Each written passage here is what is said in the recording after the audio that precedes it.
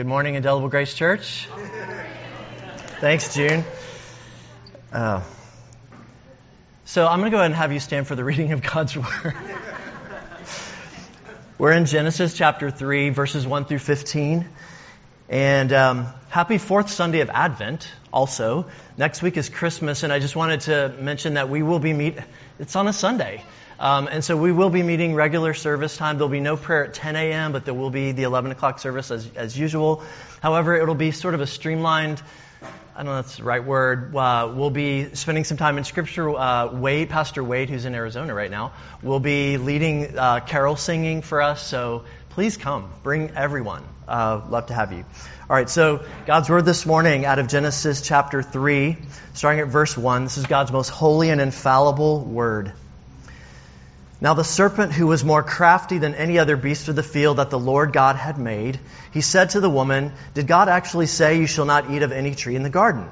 And the woman said to the serpent, "We may eat of the fruit of the trees in the garden, but God said, you shall not eat of the fruit of the tree that is in the midst of the garden, neither shall you touch it, lest you die." But the serpent said to the woman, "You will not surely die, for God knows that when you eat of it, your eyes will be opened, and you will be like God, knowing good and evil." So when the woman saw that the tree was good for food, and that it was a delight to the eyes, and that the tree was to be desired to make one wise, she took of its fruit and ate. And she also gave some to her husband who was with her, and he ate. Then the eyes of both were opened, and they knew that they were naked. And they sewed fig leaves together and made themselves loincloths. And they heard the sound of the Lord walking in the garden in the cool of the day. And the man and his wife hid themselves from the presence of the Lord God among the trees of the garden. But the Lord God called to the man and said to him, "Where are you?" And he said, "I heard the sound of you in the garden, and I was afraid, because I was naked and I hid myself." He said, "Who told you that you were naked? Have you eaten of the tree of which I commanded you not to eat?" The man said, "The woman whom you gave to me to be with me, she gave the fruit of the tree, and I ate." Then the Lord God said to the woman, "What is this that you have done?" The woman said, "The serpent deceived me, and I ate." The Lord God said to the serpent, "Because you have done this, cursed are you above all livestock and above all beasts of the field. On your belly you shall go, and dust you shall eat all the days of your life.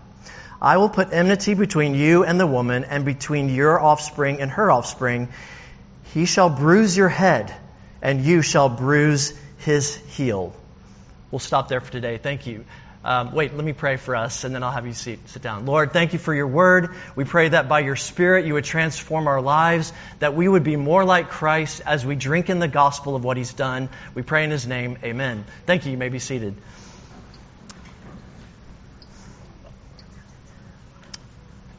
So I would really encourage you to listen to Wade's sermon from last Sunday. If you weren't here, you haven't been able to hear it.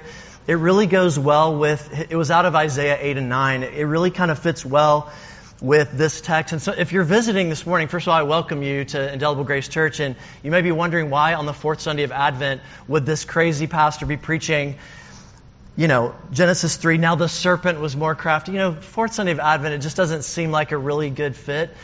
And as I was preparing to preach through Genesis over the next times that I'm preaching, this is my fourth time to preach in Genesis, I just thought it would fit. And as I was preparing this week, I thought, this is not going to work. I was really sort of thinking, I need to scrap the whole thing and start over.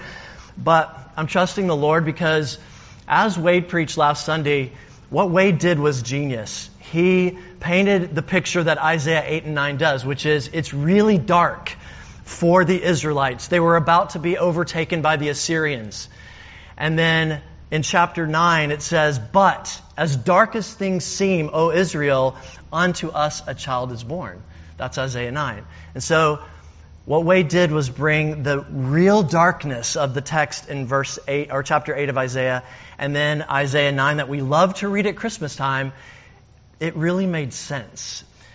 We care about Christmas because darkness really exists. And so maybe a prequel to Isaiah 8 and 9 would be this text in Genesis 3. Because the darkness that the Israelites faced in their history began here. Without Genesis 3, there is no need for Christmas. It's the truth. My rub with Christmas is this. So I'm an Eagle Scout. And I give a lot of credit to my scoutmaster who helped me so much through the whole process. But right after becoming an Eagle Scout, at least where I'm from, the next thing you do is you go through the Order of the Arrow. Anybody? No Boy Scouts? Okay, great. So the Order of the Arrow is this thing where to get it, you do a lot more studying and reading, but a lot of it is about wilderness training. And I have no idea about wilderness training. Like even being a Boy Scout was hard. Like I wasn't a great camper. I'm still not a great camper. If you ask me to go camping, I'm going to ask, is it an Airbnb? Like I'm going to want my comfort. So to be part of the Order of the Arrow, one of the end things they do is they take you out. They walk you into the woods, and you don't know where you are. For about an hour, they walk you out into the woods, and they leave you overnight to survive overnight by yourself. I mean, it's one night, right? But it's at night, and they walk you out. You have no idea where you are, and you hardly have any supplies at all. And I can remember being in the dark and being really scared. I'm going to say I was 14, but I think I was probably 16. Anyway, but I was really scared, and it was really dark. I could barely see anything. And then all of a sudden, I could see a flashlight kind of far away, but I could see the light. And it was one of my friends who was going through the Order of the Arrow with me, and they had dropped him somewhere else, but I could see his flashlight on. And so all of a sudden, I could start seeing flashlights kind of around because it's so dark. If there's one light, you can see it. Well, the reason I'm sharing this story is without the utter darkness, and you feeling that darkness, that what darkness brings, for me at that time, it brought fear, being alone, and then seeing the light. It just brought life to me. It made me feel like I'm going to make it. And Christmas should sort of do that for us. It should feel, apart from Christ coming, bringing the light of the world, that the darkness, that you're not going to survive. And the truth is we won't. So that's why Christmas is sometimes hard for me, because I feel like I don't always experience the darkness before the light has come. Like, right after Thanksgiving, all the stuff's up at Ross. And I just have a hard time getting into the fact that the dark was here and the light. So I don't know if you have the same struggle in your life. So let me tell you where I'm going with this text, and you're like, really? You're just getting started? Yes, I am. Just so I don't bury it, again, Genesis 3 fits into Christmas this way. Without chapter 3 of Genesis, Jesus would not have needed to come. What happens here in this narrative means that either humans remain in conflict with God, or that somehow there's an olive branch. And thank God, Christmas. There was an olive branch. And I'm just going to, so I don't bury it, verse 15 says, God says, I will put enmity between you and the woman, and between your offspring and her offspring. And all commentators say that the next verse, he shall bruise your head and you shall bruise his heel, is the pre-gospel right in Genesis. That Jesus is promised right here. He will crush the head of our enemy. And that's why Christmas is so amazing, because right in Genesis, it's foretold that some anointed one, as we understood from the Heidelberg Catechism, that the anointed one, Christ, would come and crush the head of our enemy. So I want to say one word about Genesis 2, because I'm not covering Genesis 2, if you've been following or tracking with me in Genesis. Then I want to say a little bit about Genesis 3, just a little bit of background, a couple opening remarks, and then some ramifications of this text for us today, right? The application of it. All right, so that's where I'm going. First, I want to say a few things about Genesis 2. First of all, Genesis 2 is a retelling of the humans being created. So in chapter 1, at the end, God created humans, and they were created in God's image. And He said it's very good. Then God rested on that seventh day. And then there's a retelling of the creation of humans. Now, why would Moses retell humans being created? Why would we need to hear that? Because it goes on, it's pretty much the same thing, except for they get named, Adam and Eve. So on a discourse level, this really makes sense, because the pinnacle of God's creation, the most important, it makes sense that Moses would retell it with more detail.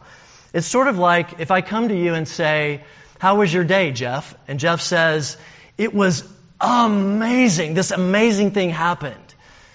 And then he goes on. I would say to Jeff, we need to have coffee because I want to hear about that amazing thing that happened. I want some details. And then we have coffee and Jeff tells me, he gives me a great story about the details. Maybe James Bond showed up and there was a winning of the lottery. I don't know, some great story. Well, that's sort of what's happening here. Humans are created, the image of God. And in chapter 3, we want to tell you the details of this amazing thing that's happened that God has done. So that's one, on the discourse level, it makes sense that Moses would tell more details about this. Also, we need to get to know the first humans by name. It shows that God's not impersonal when it comes to human beings. When it comes to you and me, God is very personal.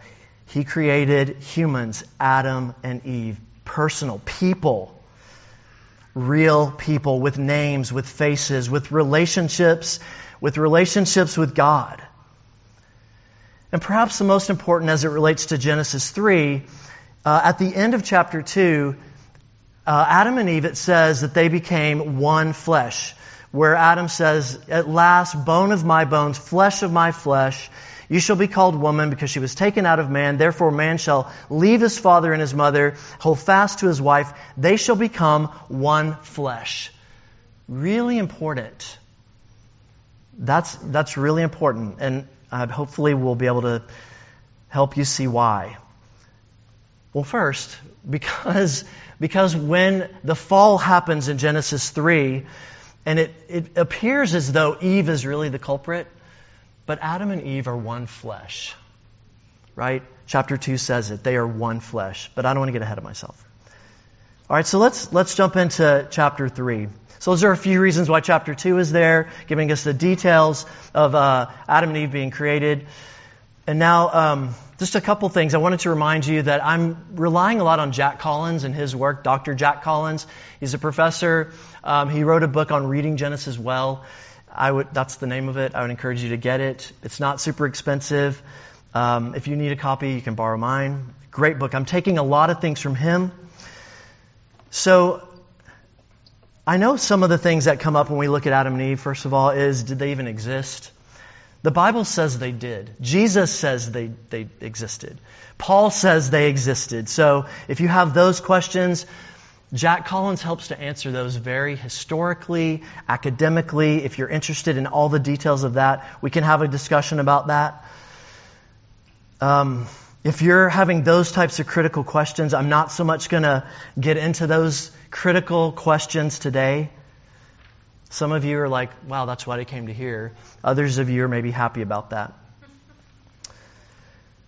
So, a foundational framing today in Genesis 3 will be a foundational framing for the sexes, genders. I'd like to say a little bit about that. And then I'd like to say a little bit about what this text says about Satan, our enemy, a little bit of theology, and then again the ramifications that I promise I'll end with. So a little bit of foundational framing from Genesis 3 about the sexes. And maybe the knives are sharpening right now as we're going to talk about gender. I'm going to say the sexes about male and female. Some foundational things are right here. Something to notice right from the beginning is Adam's silence. There's a book that was written in 1995 by a guy named Larry Crabb. I feel like he's the first one who broke this story.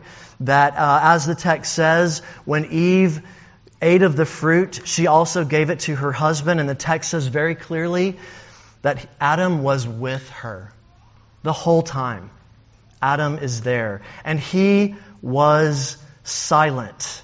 This one flesh, Adam and Eve, they were together. And Adam, at the beginning, was silent. This is huge. Adam never steps in to take on the serpent, Satan. He leaves it all to Eve. They were a team, one flesh, to fight the enemy. Now, scholars and preachers seem to want to take this notion that Adam was silent to repaint a modern-day picture of manhood that dictates that we as men should be courageous, protective, we should care for our families, etc., and all against the walls of the devil. Okay, yeah, that's not a bad thing. Certainly those applications, I think, are there. Yes. However, I'm still getting used to my iPad. It just jumped. I left my finger on it too long. However, what it really does as far as the flow of the story is it puts the betrayal of God against God squarely and equally on the shoulders of Adam and Eve. This is the real equality of the sexes in Scripture. Both Adam and Eve, the one flesh, fall in the garden. It wasn't Eve acting alone. She and Adam were acting in unison, all of it, as one flesh. A quick word. What I'd like to hear from the church when it comes to wanting gender equality is a clear statement about how the sexes share equality in the most important factor of all. They are both fallen, sinful, capable of overthrowing, all for their own purposes. Both men and women in this world have egos. They're capable both of great sin and betrayal. Apart from the gospel of Christ and the indwelling of the Spirit, the tendency of both sexes is to blame pass, finger point, to be silent in all the wrong moments, to be confused, to ask all the wrong questions, to have fear, pride, to betray God, to betray the self and others. Yes, I'm vilifying both men and women because I believe Scripture right here in Genesis 3 equally vilifies, equally brings to a fall men and women equally from this text, from the beginning. Men and women are culpable equally for choosing to disobey God. Did I get that point across? I wish the church would say more about that. Now, are there differences between the sexes that Scripture highlights and defines? Yes. Even in this text, how Adam and Eve's mutual sin uniquely hits them is made evident. Childbirth later, thorns and thistles by the sweat of the brow later for Adam. Even later in the New Testament, Paul makes a distinction that Adam was created first in the order of things, which of course we see that. Coming first does bring its load of responsibility and care. Being born first, right? If you're a firstborn in your family, you know that brings a different load of responsibility and care. But also coming second has its burdens and care also. Paul makes theological statements about, for one, a church should walk from the vantage point of creational order, not equality or inequality. There's a difference. I'll just say that again. Paul talks about the church and how it should work from creational order, not inequality or equality. And there is a difference in that. I'm not going to unpack that, but I want you to think about it. So still in Genesis 3, there's utter equality when it comes to foundational rebellion of humans. Eve's fall and Adam's fall are 100% the same. Okay. So continuing with Genesis 3, what does this text tell us about our enemy, our greatest enemy? Because again, Christmas and its light and the joy that we've sung about already this morning, apart from our fall here in Genesis 3, apart from having an enemy, then Christmas really can lose its light. It can lose its sparkle. But Satan exists. According to Genesis 3, he exists from the beginning. Satan in the form of a serpent here. I'm not particularly fond of snakes. It makes sense. To me, it would make more sense if Satan was in the form of a spider. That for me would make more sense. How many of you are more scared of spiders than snakes? Or is it equal? Or maybe you're not scared of any of them. I'm scared of both, frankly, but spiders. So, some believers want to think that Satan doesn't exist, so don't pay him any mind. Some believers want to blame everything on Satan. That's not something we need to be doing. Some believers want to blame everything on themselves. The truth is, Scripture, it's all of it. Satan is to blame. We're to blame. Peter writes that we definitely have an adversary, the devil. He prowls about like a roaring lion. So Satan does exist, just as Adam and Eve do exist. So what do we learn about Satan here? He wishes to make us enemies of one another, is the first thing that you can take away from this text. Satan wants us to turn on one another. He removes the focus off of Him, and He pushes us to see ourselves and each other and God as our enemies. Practically speaking, it pushes us to think things like, that man, he just wants to mansplain me. He wants to dominate me. Satan pushes us to think things like that today. Perhaps we're wrong about that. Or if you're a woman, it pushes a woman maybe to think, he just wants to control me. Maybe he does, perhaps. But that's our natural pronation according to what Satan has pushed us to think about one another. So some of the things we get from Satan is that he twists and turns and lies and gets us to think those things about one another on a practical level. So theologically, Genesis 3 is original sin. That even if you say, well, I didn't sin the way Adam and Eve did here, still, you try to not sin the way Adam and Eve did in your life. Try to not disobey God. Try to live for a moment without the effects of the fall in your life. Go ahead and try. You experienced Adam and Eve type fall. You experienced the pushing in of the devil in your own life, even as you were in the parking lot probably today or trying to get ready to get to church today. It's hard to escape the original sin that has befallen all of us.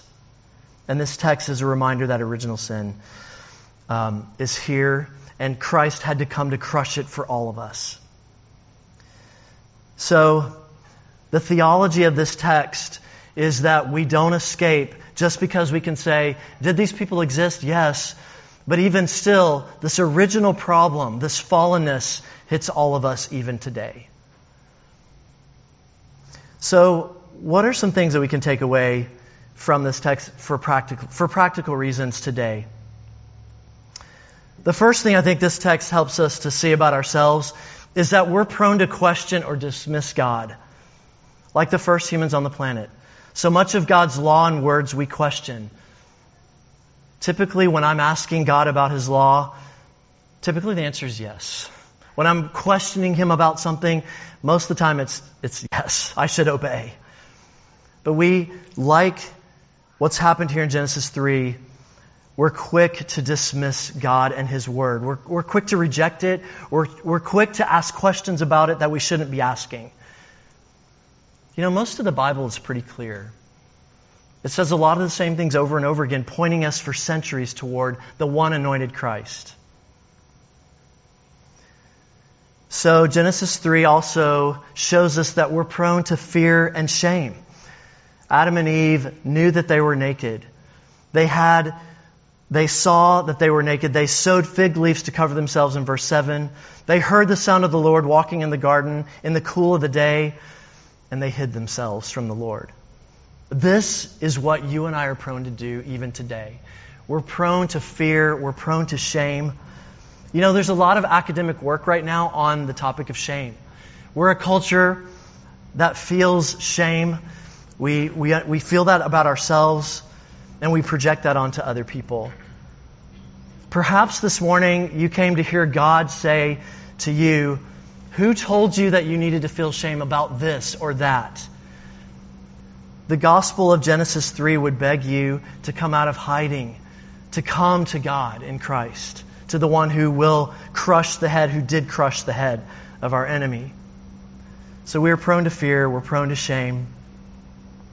And in the context of shame and fear, we're prone to run away from God, hide ourselves, pretending that He can't see us or find us. I think we're a culture, if we just ignore God, if we just put Him to the edges, that He'll go away. He's calling even today. According to this text in Genesis 3, we're prone to not wait on God. As I mentioned, when Satan starts to question things, both Adam and Eve, they wonder, and Adam never steps in, and they get very, very confused. And they could have said, hey, Satan, wait. It's interesting questions that you have, but let's wait and God will be here soon. We walk with Him in the cool of the day all the time, so let's wait and ask Him. According to Genesis 3, we're prone to not wait on God. When things don't seem to be working the way we want, we run ahead. I'm prone that way. We're prone from this text to think that we know how God feels about us. The only way for us today as 21st century believers to know what God thinks about us is to look to Christ. If you're ever wondering what God thinks of you, look to Jesus, the anointed Christ, who is the Son of God, the beloved one, and that's how He looks and thinks about you. No matter what you've done or what I've done, the gospel of Jesus means that the banner over us is His love.